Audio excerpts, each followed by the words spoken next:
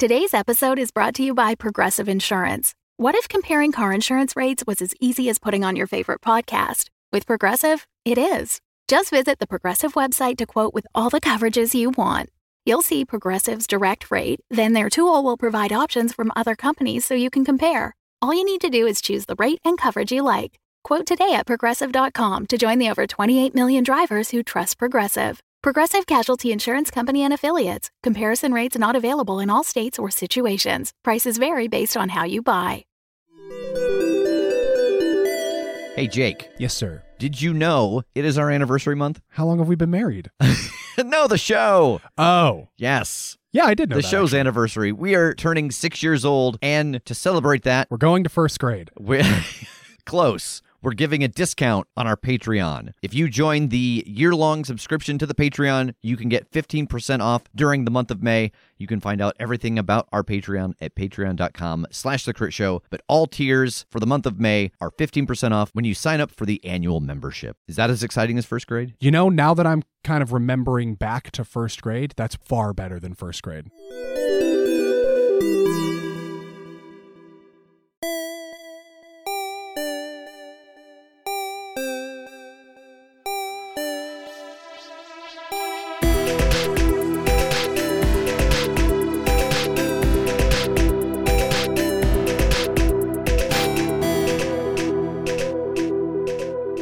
Hey, everybody. Welcome to our Season 2 Q&A. So I think the first question is, how do you guys feel about the second season now that it's over? Broad. A broad place to start. Good, positive. Yeah. I like it. I'm happy with it. Okay. I had a blast. Just, it was really a pleasure to be able to go in and out of some other games. I'm just happy with looking at this season and being able to say that we kind of tried this thing that was a little different, and it felt like it worked really well, and it was an absolute blast to do. So, All right. So first question is there a new pregame pump-up song? We haven't used music in forever. No, we fell off the pregame pump-up song real hard. We can come up with one. There sure could be another one, but... Probably should be another one, but here we are. Musicless and dead inside. I'm going to open Spotify, and I'm going to open all of my liked songs, and I'm going to give one good swipe. Okay. And then wherever we land, that's the new pump-up song. Oh, boy. okay. It's Got Nuffin' by Spoon. That's not bad. I know we can't play music You in the looked show. at me as if I would know. Oh, no, God, no. You have any idea what that was. If anyone was going to not know, it's you. I'll play this for our benefit. You have to cut it out, though. Yeah. That's not a bad pump-up song. Yeah. Where was that when we needed it? On my phone. Ready and waiting. Question for TJ. The effect of TJ's magical ring, where did that go? And did it go away when he turned into a werewolf? The effect of my The one that made you look like the dude from Modern Family. Well, it was destroyed whenever I turned into a werewolf. That was sort of a group decision sort of thing. I assume it has something to do with my fingers growing bigger. And it just kind of like, bink, snaps off. Yeah, it was a real minor footnote, but I feel like I remember at some point we said that when you guys got all of your stuff back, that ring was not there, that it had been destroyed. Yeah. Yeah. Was the mention of Rev in Yaga's speech early on about who you should and shouldn't trust the first clue that Rev was not who he was, but this other version of Nash? Was that even a clue? Had you come up with the Rev-Nash connection already at that point? I don't know if that was the first clue. It definitely was a clue. I threw that name in the middle of a long list just to see if it would catch anybody's ear. Really, the first clue, I think, was probably how handy he got with magic.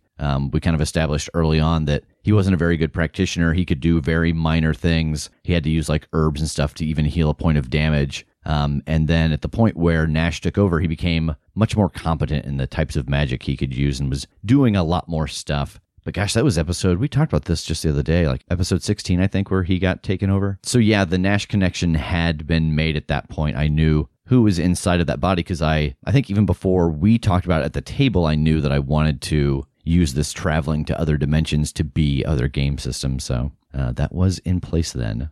Did Damien resolve the stuff with his mom? No, not yet. My God, in game, that happened like a week ago. Yeah. Yeah. Wow. Yeah. Yeah, now that you guys can reset to when you left when you come through the portal. Holy crap. Yeah. We're going to have to start pacing ourselves. We're going to live like 10 lifetimes in one if we keep using that fucking scroll thing. Seriously, though. Oh, my God. We met Partum and Eston in Dungeon World. Did you place any other twins that the players didn't get to meet? The only ones that I specifically had placed, you never know where the story's going to go. So I don't want to plan out too much because that's just a lot of unnecessary work that may never get used. But the people who I did have placed, I did have Strom and Ferguson. Strom was in the place where they had stolen the necklace of the North Wind. So if they had went there to investigate that area, they would have found her as the mummy guardian of that place. Nice. And then Ferguson was one of the, I don't know if envoy is the right word, but he was somebody from the Elven Kingdom who was with the Iron Striders as kind of their consult. That's awesome. Okay. So yeah, those were the only two that I had specifically placed when we started. I'm glad that we got to meet. Oh, no. Oh, right. Yeah, but because of that, you got to spend a lot of time with Eston, which I never imagined. Which we all want to do because of the voice, right? Yes, right. Yes. Yeah. How much planning went into Dungeon World? 12. 12. I was going to say 12. 12 plannings. We came up with continents and continent names. I think that's really all we did as a group other than create the characters and talk about their backstory. So we did create a little bit of history for the world. I know we put in like a war that Jake had fought in and had decided who that was between. We talked about Tass's group, how they were kind of separated from a lot of the rest of civilization. And then we talked about the Iron Striders and what they did. So we did a little bit of kind of backstory for the world in character creation. And then on my side, it was just really making the map and setting a couple of the pieces that I knew were there.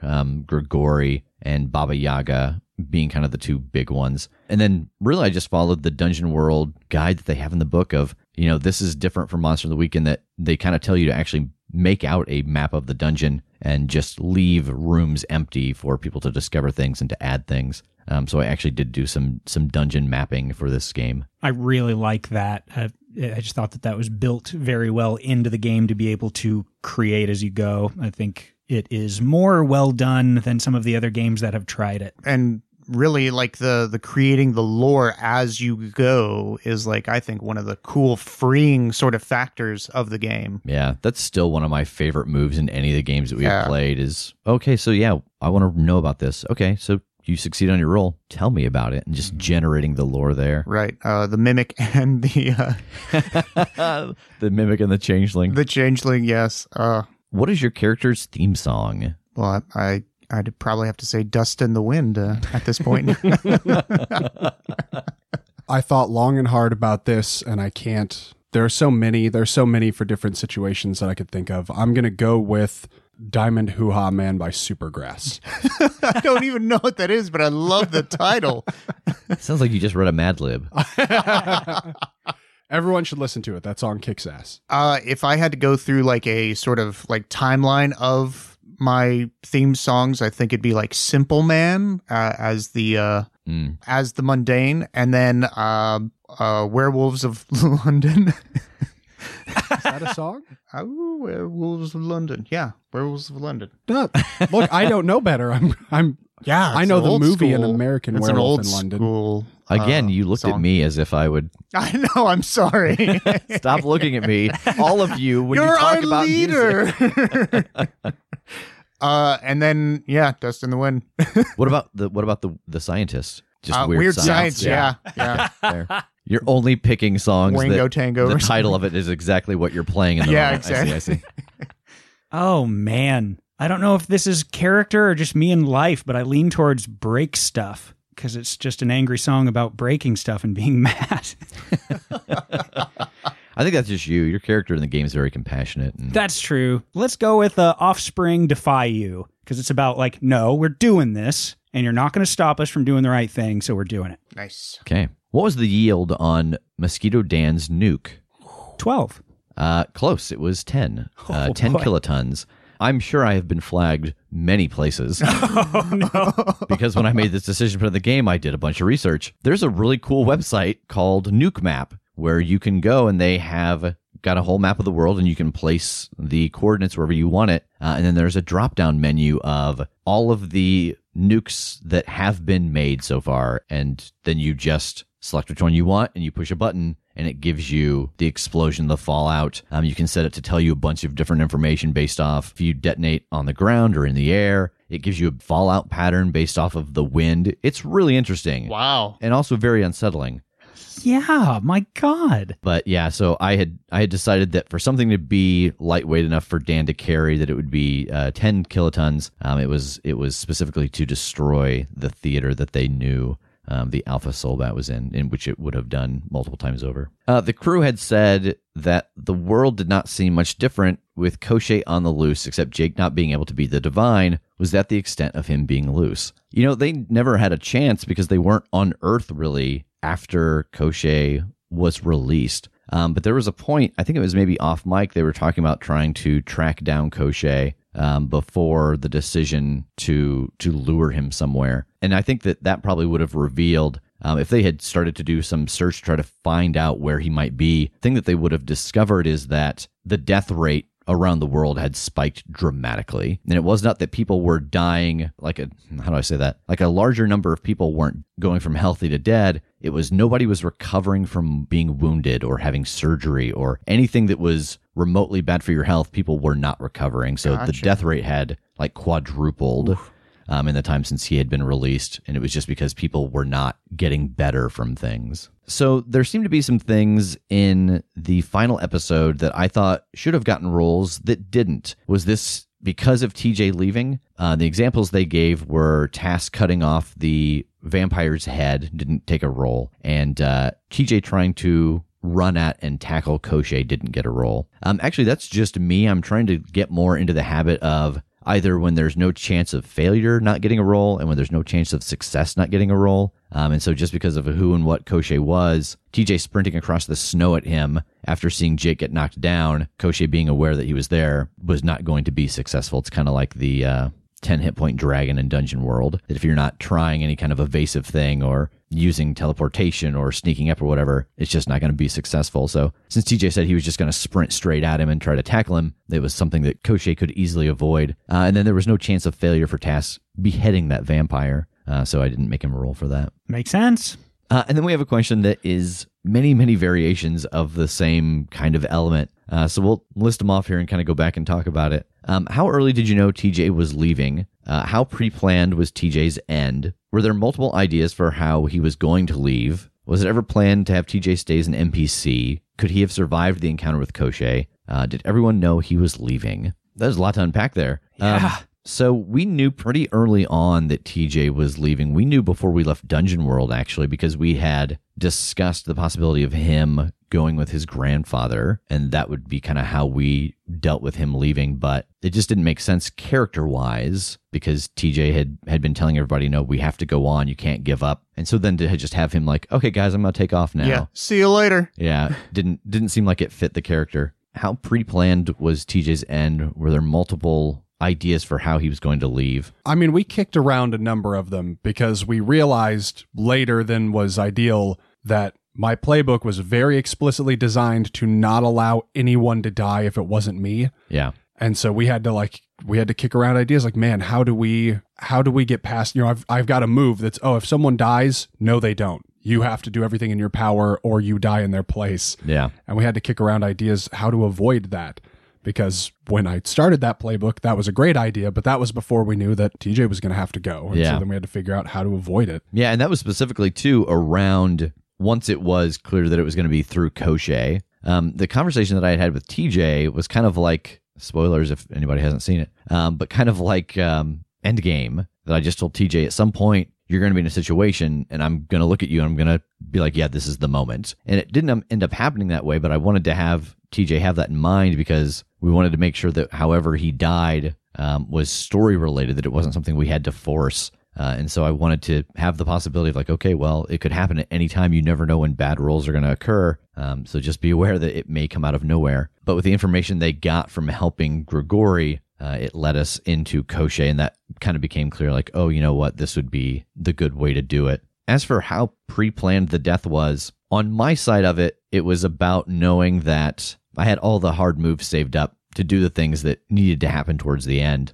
So if you track back, I don't take any moves that I haven't earned. TJ failing to get the security reading from the North Pole let Nash know that they were scanning that area. There's a couple other examples throughout, but everything kind of this happened, so this happened, this happened, so this happened. And I had to do it in a more, I don't know if ruthless is the right way, but I had to do it in a much more aggressive way than I normally use hard moves. There wasn't really a plan to have TJ stay on as an NPC because that either means that I would have to play him or he would need to like go away and come back on occasion. Yeah, like with how hard we have fought for NPCs already, it would seem wild if TJ continued to exist as an NPC and we just like ignored the fact. Yeah, just like didn't interact with them. Like, you don't want to hang out with us and like fight monsters some more? Hey, it was my destiny to protect you and keep you on this mission, but enjoy Cabo. Yeah. I'll see you in hell. Like yeah.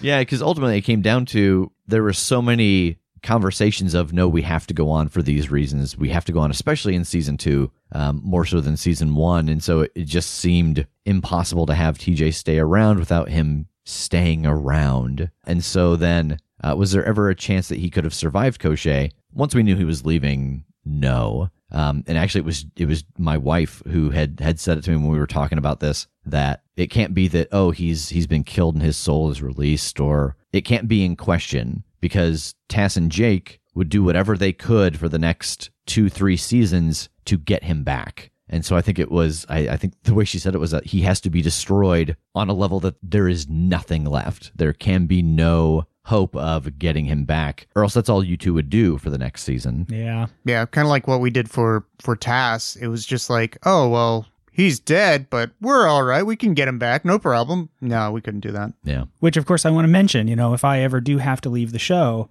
I don't care. Bring me back to life. I don't care how you justify it. Don't you dare leave me hanging. Like if you leave of your own volition, or if like you fall out of a 3rd-story window tomorrow. Either. Oh, okay. Who's going to play you? Don't matter. Okay. I'll do it. It's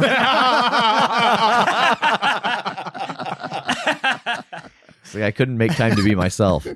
But being Tass would be kind of an upgrade. Yeah, but this I'll make time. Yeah, no problem. Let me get the voice down. Here we go. Spot on. If I close my eyes, I wouldn't know. Yeah, okay. And did everyone know he was leaving? Yes. Just strictly from us as a small business standpoint, like that was not information that TJ told me, and I was like, well, I'm going to keep this quiet for a while. No, we had to deal with that and figure out story-wise how we were going to move forward. So it was something that everybody knew of as we went into that episode. Are we ever going to get that Christmas Krampus episode? It just depends on what world we're in when holidays come. Ooh, that's a good answer. Yeah. I mean, we were specifically in Dungeon World during the holidays this year, and so whatever we do next, Tass, we got 6 months. We got to burn through this within the next 6 months. Okay. How long till we get a musical episode? I look at Jake for that because he would have to write all that music. Oh my God. Yeah, you give me like 6 months. Give me a good amount of prep to make all the music, and sure. And we have to write lyrics. It would have to be like a Christmas special that we recorded now and acknowledge that like, oh, we're not going to talk about any like descriptive physical characteristics because things could change in the next year, because we'd have to play the game and then go back and change that game into song lyrics for everybody. And then lastly, out of all the different systems that you have gotten to play in the last 2 years, the show, the Let's Plays, the Patreon, what are some of your favorite games and some of your favorite mechanics? I mean, we just said it. One of my favorite mechanics is still Dungeon World. I love that when you try to get knowledge, you either get knowledge and you generate some lore about the world, or I give you knowledge that is worse for you. Like, I just love that element of like, oh, it's not that you don't know anything. It's that you know something and it's bad news. I enjoyed the Fate of Cthulhu system in the sense that you could create any character you wanted to be. Like if you wanted to be a butler, if you wanted to be an adventuring butler. If you wanted to be if you wanted to buttle a sort of cybernetic being, butler, you could. I'm going to start my own game called Butler. Fate of the Butler. Fate of the Butler. But you could just tailor your entire like sheet around your character, and I just liked that freedom of that. Yeah, I think I'm not like super familiar with Fate as a system, but I think that is kind of the nature of Fate. Is that correct? Yeah. Like no matter what Fate adaptation you're playing or whatever, I think that's one of the cool things about it is you just have absolute carte blanche to like, these are the characteristics that define my person. Let's make up some things that they can do based on that. Nice.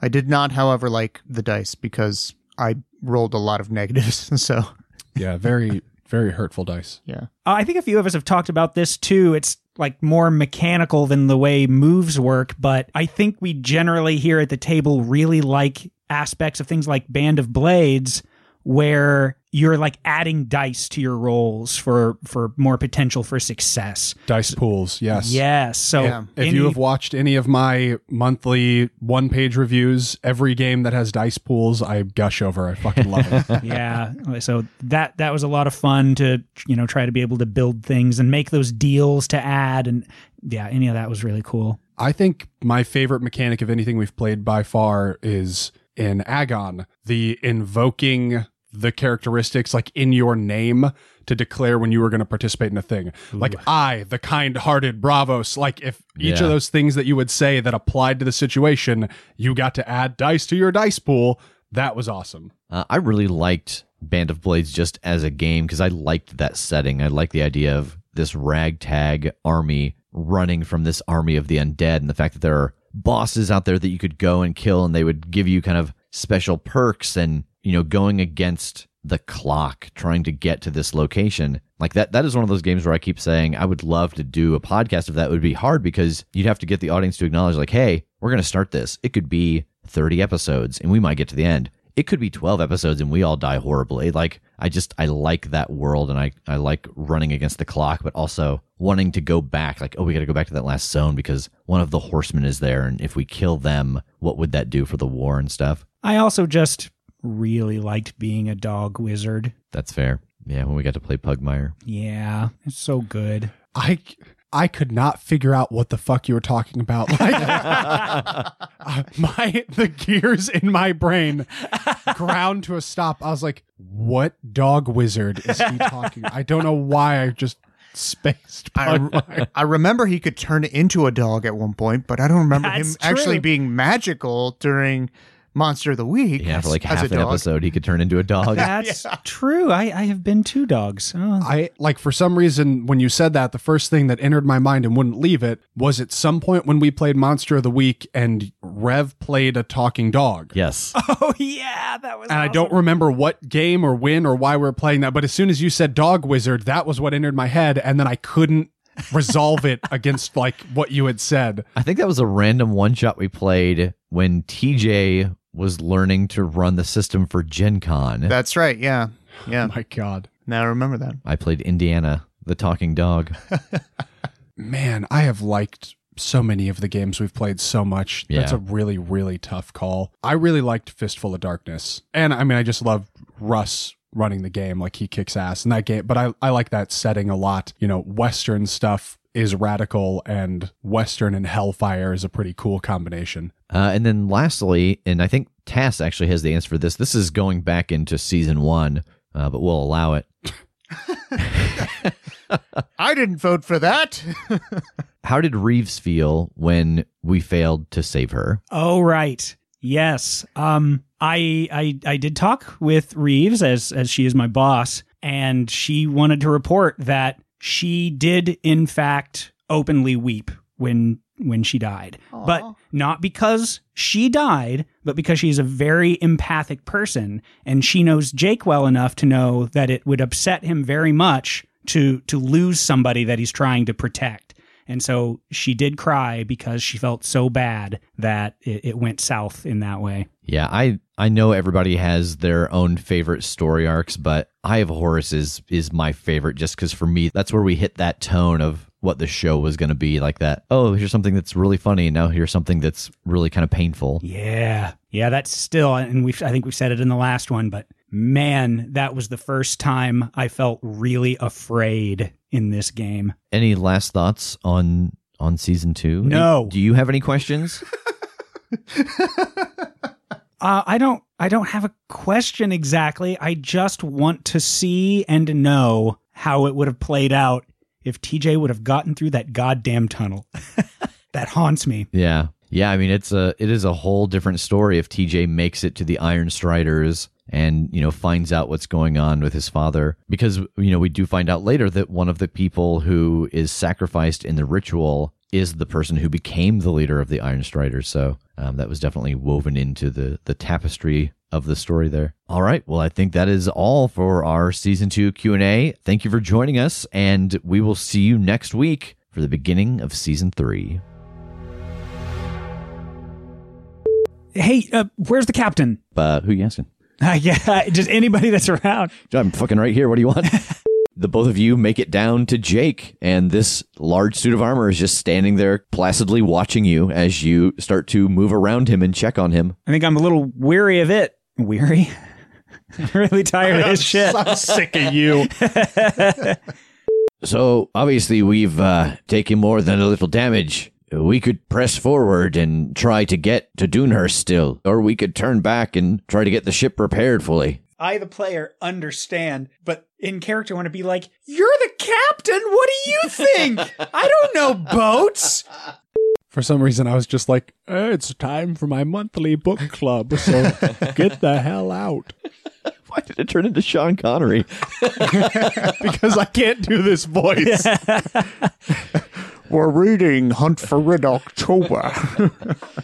And she goes down below and goes to the checklist and comes back and tells you that you had given away some stewed eels and a barrel of prunes. And stewed eels? Why the fuck did I pick that? Just all the diarrhea food. A lot of Oh, prunes. thank God you got rid of the diarrhea food. Didn't seem like a huge boat, so there's a whole lot more of us than there are of them. True, true. Hopefully they're not named. He pulls a piece of paper from his pocket. You ever seen the stat block of somebody who's named versus those who aren't? It's crazy. Tass just starts pointing at people and being like, Greg, David, Lucas, and one by one they get jacked as he says a name. Oh. And one of the kingdoms is in this mountain that's basically right next to the ocean. It's called Mount... I'm literally looking around the room for a name. I'm just like... P-tier Griffin. Yeah. That crap. Maybe we'll see you again on the water sometime, but under friendlier circumstances, huh? Oh, I doubt it. Unless, of course, you're interested in joining. We've made allies out of less savory people. Maybe we'll call you. Oh, that sounds good. However people communicate over distance in this world. Bye! This world.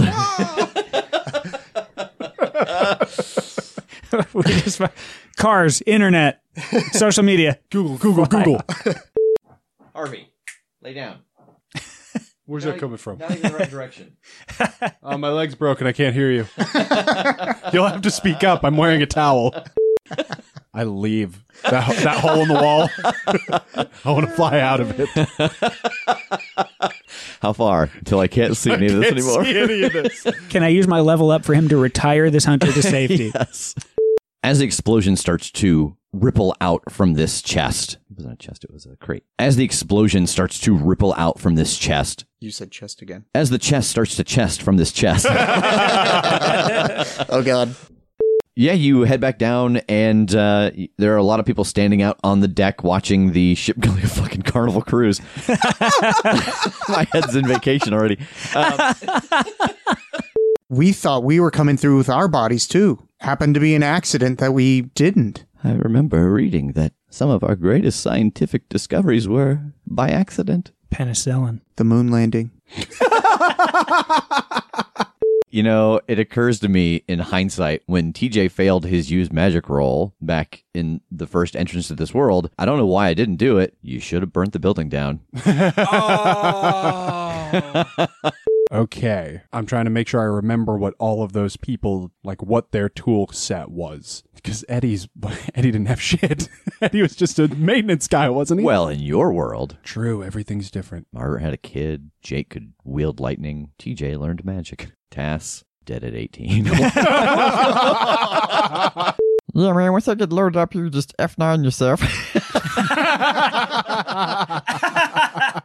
Well, first of all, I want to look around for the portal that I expect to be here. So I don't think you have to search very long because you kind of know what this looks like now. You know that it leaves these strange skid marks as you turds fly out.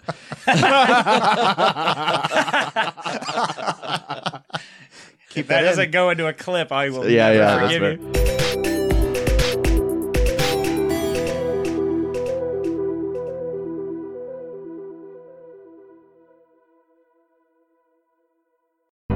The Fable and Folly Network, where fiction producers flourish.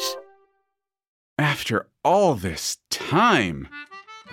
What time is it again? I feel like the clock stopped. Time was a tennis ball we could bat round the court. Time for distraction, too. Time to just sink to the bottom. Time to get to the meat of this meat. Time for Greater Boston Season 4. That's right, on September 13th, Greater Boston returns with new full-length episodes released every other Tuesday. And we're so excited for you to hear it. But also, it's been 3 years since our last season wrapped, so we're maybe a little worried that people might have forgotten about us. So we're asking for you to help spread the word. Tell your friends, tell your family, tell your coworkers and classmates, tell your cat, tell your local subway busker. But politely and without interrupting their performance. Point is, now is a good time to share your love for Greater Boston on Twitter and Tumblr and Instagram and TikTok and wherever else you post things. Then come back on September 13th when Greater Boston Season 4 officially begins.